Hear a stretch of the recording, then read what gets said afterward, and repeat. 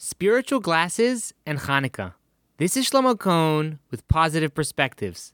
2 minutes to a happier life. For any questions or comments, please feel free to reach out to me at Rabbi Shlomo Cohn with a K at gmail.com.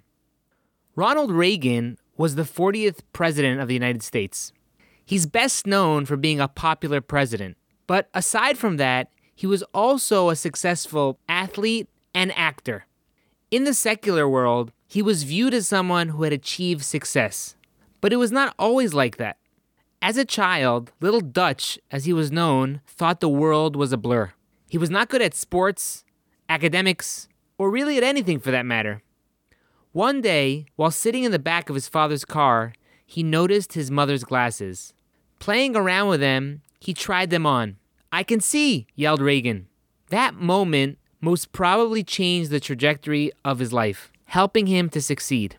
This week is Hanukkah, the holiday of lights. For 8 days, we light the menorah as a commemoration of the miracle of the oil, which burned in the temple for 8 days when it was enough for just 1 day.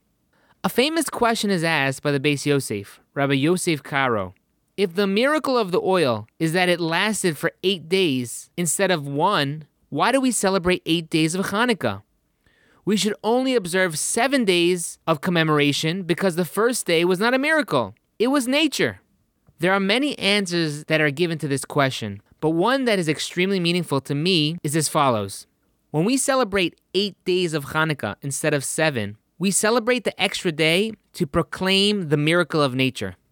Besides for the open miracles which God performed for us during the days of Hanukkah, we also celebrate the hidden miracles, the events that we take for granted, such as oil burning, breathing air, a beating heart, and all the quote-unquote miracles of nature that we experience each and every day. One of the messages of Hanukkah is to use the open miracles that God has performed for us and use it to help us recognize all the hidden miracles which we take for granted.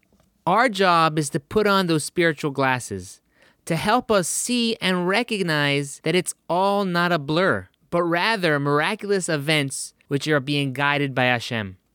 So let's put on our spiritual glasses and begin to recognize our spiritual surroundings this Hanukkah, and we will surely be happier people.